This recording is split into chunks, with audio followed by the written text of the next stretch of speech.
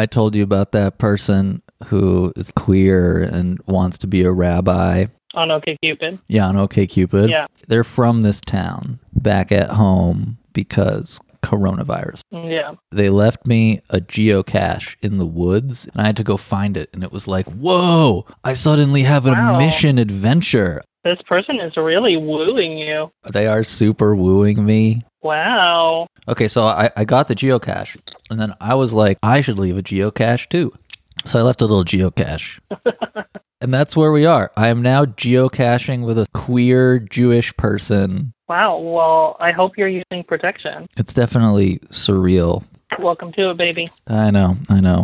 This is the new life we live. The new life, I suppose. I feel like I freaked out at you about the Talmud the other day. Did I freak out? Oh, it's fine. It was just, it was a moment. It was a moment where I a little bit had to be a rabbi, but it's okay every so often. Oh, okay, great. Okay. I did subtweet you today. What? Really? Okay. What did... I did. I was afraid you'd see it and be offended, but I subtweeted you, and it's actually become quite popular. Do you want to hear the tweet? Yeah. Tell me the tweet. Tell me the fucking tweet. To those who feel the Talmud and Judaism are oppressively legalistic, I would say our lives are all governed by equally complicated and weird codes. They're just implicit and hidden. The Talmud's work is to make them explicit so they can be discussed and improved. That's really cool, and also fuck you, Hava. It wasn't really about you. Like, you weren't the person I was thinking of when I thought, like, to those who. You mean you weren't thinking about me when you were tweeting? Oh my gosh, there's no way out of this for me. Michael, it's fine. It's fine. When you date a celebrity, you open yourself up to situations like this. And I just want to go on the record and say, well, I'm very excited for you to be having, a moment with this person from OkCupid. I'm not open to a podcast host throuple. All right, I'll take that under advisement. I'm just saying our relationship in terms of this podcast is monogamous. That's totally fine. But we do invite a third in every so often. Yes, we do. It's true. And with that, I will perhaps add our third for today, Sam Biagetti. Call him up. Okay, add call. Where's my bull when I need him? Oh my gosh, you're out of control. Now we're all on a conference call. Sam, can you say something? What? I don't know. What should I say? That's fine. I just needed you to say something, just for technical reasons. No offense, but that's the bottomest response I've ever heard in my life. Yeah, that was very bottomy. I don't know. What should I say? Hello, Michael. Hello. Hi, Hava. Hi, Hava. How are you? How am I, you ask? I'm well. I'm drinking an Irish coffee, which will probably keep me up all night, but that's fine because I'll just get high and play Diablo 3. All right. Okay. Which is what I'm really into these days. There are a lot of sins happening in that sentence. It's more efficient if you do a bunch of them at once. It's like a sin diagram. Oh, it's a sin diagram. All right, got it. That was completely improvised. I didn't know I was going to make that pun before I started that sentence. Power of whiskey, everyone. Michael, hi, how are you? I'm good. I just woke up from a nap, which is a common activity that I engage in, and I'm slowly losing my mind because of, whatever. Everyone knows. No one needs to be reminded. Right. This is exciting because we have my friend Samuel Biagetti on. Yes. First things I have to say about Samuel Biagetti. We have eaten dinner together one time. It was a very challenging dinner experience, but the conversation was scintillating. He is a history person of some kind, He's a history gay. Are you a professional history gay, Sam? Quasi-professional. It's adjunct, which is like being a scab, basically. Great. Adjunct history faggot, Samuel Biagetti. Also, I have to say, every time I say your name to Michael, because I never knew what your last name was until we started our Twitter relationship. Every time I say it to Michael, I say, Samuel Biagetti. I really give it some zest. I just want you to know that. What else should our listeners know about Sam? Michael and or Sam, welcome to chime in on this one. I think it's important for our listeners to know that he's a Jew, and he's also Italian. Double whammy. I'm a stealth Jew because people don't guess it from my name. So I'm the most dangerous kind. The most dangerous Jew. I have a podcast which Oh, yeah. we will call Historiansplaining. It's a general history podcast. Technically, my field is early American history, so I can talk about colonial Jews and all of that. But I've been doing all sorts of subjects, whatever I want, starting from the Middle Ages. And I've done some about Judaism and Christianity and the Bible and all of that exciting stuff. And I will say that this podcast that Sam makes is very queer in the umbrella sense of the term, and that it is very going against the grain of the current academic institutional paradigms. You're creating a bunch of historical lectures that are basically college lectures that are available for free for people to listen to, that they would only have access to if they were enrolled in an expensive university class. Samuel is our font of historical knowledge. Yes. And Nide remarked, Samuel, how do you feel about the Talmud? What's your relationship to the Talmud? Yeah, tell us about the Talmud. It's a strange relationship. I don't know very much about the Talmud. I mean, Chava is way more of an expert than I am. But I thought it was very interesting, your conversation last time about what is the Talmud and is it sort of like a bridge between how we live and the Torah. You know, I always have like 100 thoughts going through my mind whenever I hear these sorts of conversations. I was like, well, the Torah isn't really a fixed thing either. It can be a bit of an illusion to think, oh, the Torah is just like this received book that tells us stuff, tells us facts, stories, laws. And then the Talmud is where you kind of unpack it or negotiate it. Because really the Torah is also this massive collection of different writings that often say different things and have different viewpoints and are really ambiguous. Even the rabbis often don't really know what a lot of the words and phrases in the Torah actually mean. And there's this tremendous room for ambiguity and multiple meanings and possibilities. It's sort of like what you were saying earlier about the Talmud too, that like you shouldn't just think, well, there's this book and some smart guy sat down and wrote this book that tells us the stuff we're supposed to know and the stuff we're supposed to do, and then it got published and you buy it and it's got all the answers. Like it's actually about negotiation and possibilities. Torah is too. I already studied history first before I then went and started researching some about the Tanakh and like where it all came from. To me, it's like very exciting to think of the Tanakh historically and to think that all these different people all played some role in coming up with these different writings and then collecting them and then interpreting them. There's lots of mystery and layers. It's not just this authoritative body that just says what it says. Right. It sounds like, Sam, you are not a believer that all of Tanakh was given to Moses at once. Well, here's the thing. For one thing, it's normal and common in Judaism to say that the Torah is often metaphorical. Like you already mentioned before, Maimonides, one of his big points was like, if the Torah says God reached out his arm, it doesn't literally mean God has an arm like you or me. That's just a metaphor to understand things. And really, when you're talking about God, you're talking about something totally metaphysically different that isn't like, you know, a guy that walks around with like a hammer. You could say the same thing about Moses receiving the Torah on Mount Sinai. You don't have to just look at that simplistically as like a literal statement that there was like this book with like an editor's preface and God reached out and handed it in one chunk to Moses. That can represent so much more of this process of revelation, discovery that created what we think of as the Torah and the whole Tanakh over time, right? You don't have to just take everything on this literal surface level. I think that just like the Tanakh and the Talmud have a multiplicity of voices within them, voicing oftentimes paradoxical viewpoints, we can, in fact, hold multiple viewpoints about the text themselves. I feel like I can be fully invested in the origin myth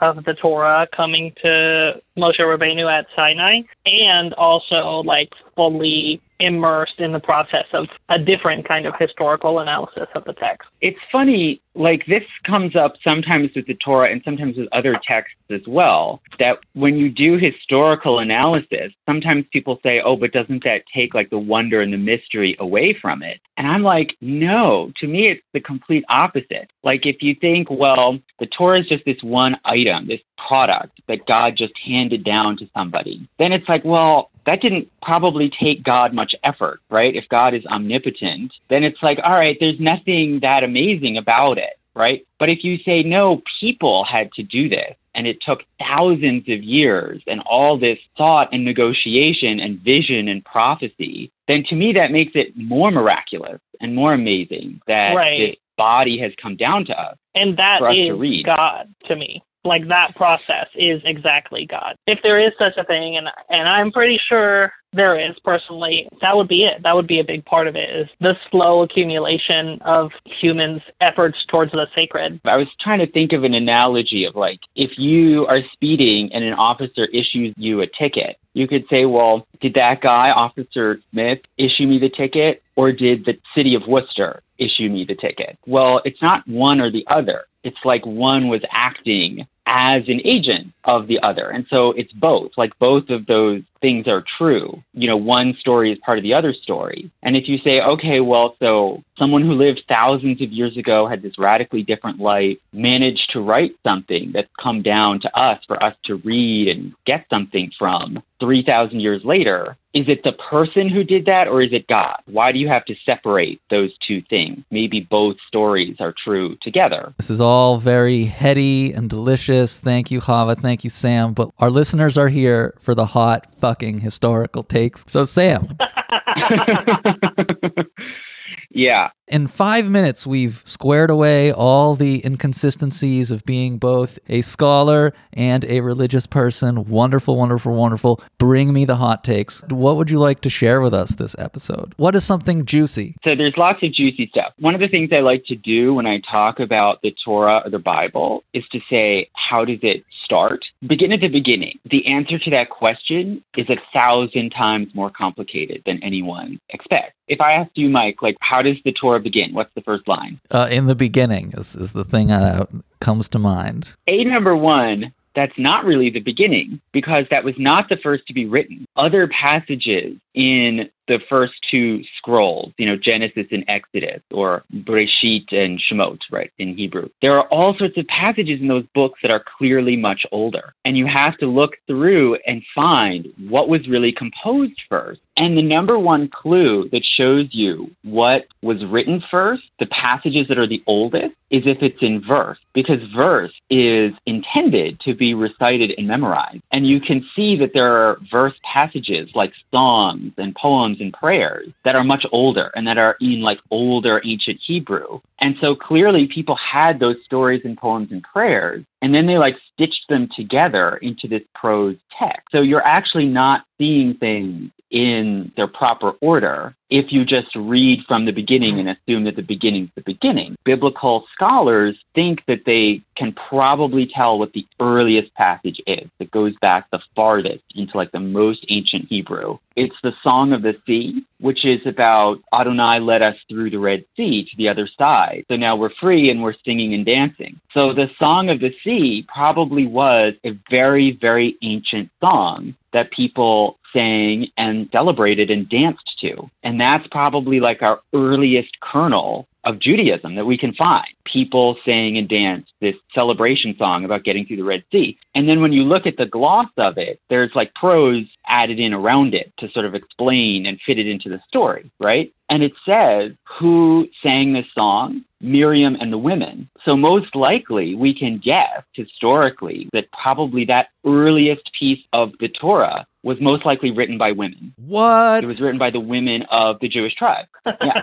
What? So what I'm hearing is that the most ancient piece of the Torah is basically a biblical Hebrew TikTok dance video.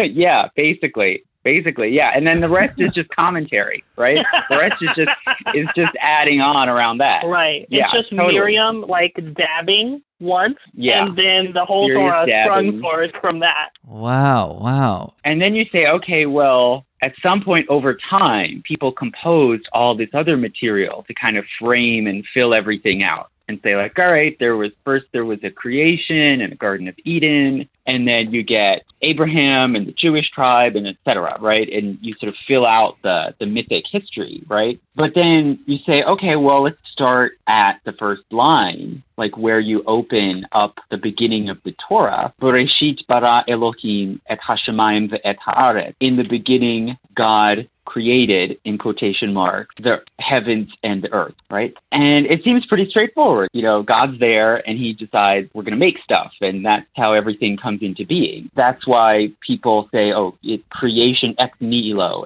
creation out of nothing. But actually, like every word in that line is super ambiguous and really means something different if you look at it closely. For one thing, it says bara Elohim, so God created. But actually, recently, Hebrew scholars have looked at that verb bara, which is only like in ancient and biblical Hebrew. We don't use it anymore. And whenever it appears in the Torah, it's always talking about God distinguishing or separating two things. Male and female, he created them. That also is bara. If you look at how the word is used, it's not really saying create out of nothing. It's saying take things that are already there and like sort them out or distinguish them. So really saying God created the heaven and the earth is probably a mistranslation. For one God thing. curated the heaven and the earth. Yeah, he's a curator, right. And almost every verse you go through in the Torah, there are words and phrases like this, where if you actually look at them closely, they might mean something completely different from what you thought. It's not this straightforward thing at all. And there are lots of these words that are called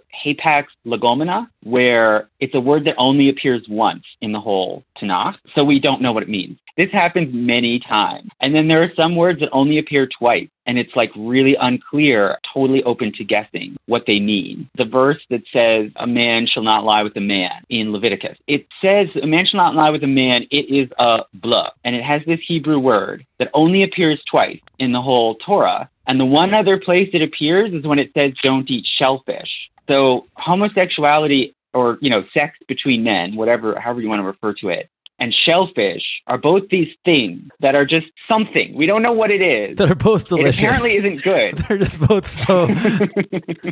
It's like, it's gross, or like, oh, don't do it on Thursdays. We really do not know what this word means. And yet we just go around translating it as if we do. There are all these ambiguities running all through it. And the other thing I just wanted to say about this first line at the beginning of Bereshit is it refers to God as Elohim. That is one of the common names or words for God that is used repeatedly through the Torah. At root, it's a plural word. The im at the end, it means something like the gods or the divine being. Mm-hmm. But when it's used in sentences, it's used as if it's a singular word. It's like if you were to say, children is very cute. It's doing plural and singular at once. Torah scholars are like, what's going on there? And basically, the main current theory is that some of these texts that were written and then integrated into the Torah, they had this mindset called inclusive monotheism, which means they think that there's one like divine principle, but that all different gods are all manifestations of that divine principle. So it's not like,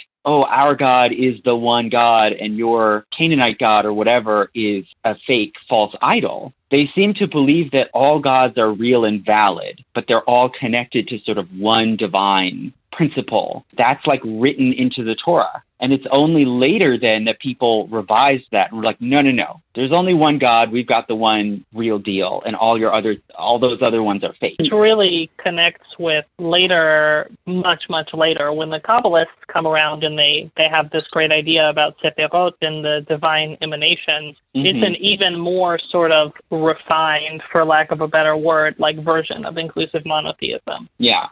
When you encounter divine things, it comes through in all these different manifestations. There's an interesting flavor to add on to this is that there's a common Kabbalistic interpretation that, especially in Bereshit, each one of the prime biblical characters represents one of the Sephirot, like they embody the virtue of that divine emanation, which is very... Whoa. dipping its toe into the mikvah of polytheism. I've heard an interpretation that the reason that Sarah died after the binding of Isaac is because up until that point, Sarah had been embodying the Sephirah of Gevurah, of judgment and severity. And at that moment, Isaac became the embodiment. And so, like, Sarah's time as the avatar of Gevurah was over, which is just full bonkers.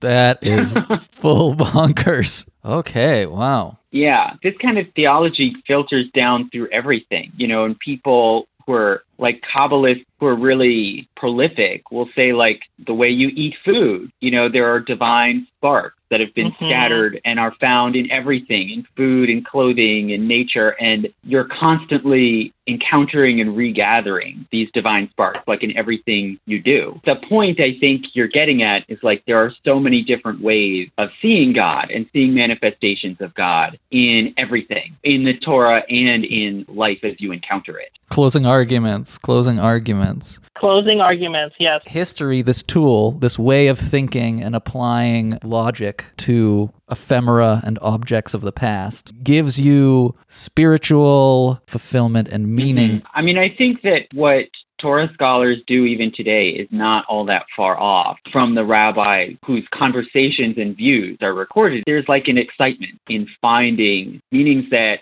convey something to you in what might otherwise seem to just be like a plain text. Yeah, I hope what Torah scholars do today isn't that far off. I definitely think we are equally creating Talmud today as much as they were in their time. And now, by being on this podcast, you have, willingly or not, entered yourself into the annals of history. Yeah, exciting. where we love to go. Where we all love to go. History as spiritual practice. Thanks, everyone, for listening.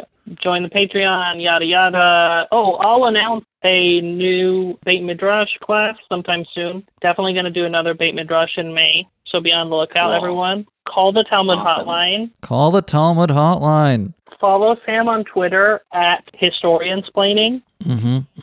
Also, go listen to Sam's podcast, Historiansplaining. We'll put a link in the description because we don't have show notes, because we are low rent. We are very low rent. Yeah. Love it. It's pandemic chic. Thanks for coming on the show, Sam. Maybe we'll have you on again to do some more historical exploration. Thank you. I love it. Historical exploration. I'm going to learn more Talmud. Great. Thank you, guys. Our pleasure. Goodbye to Sam, and Shavua Tov to all our listeners. Shavua Tov.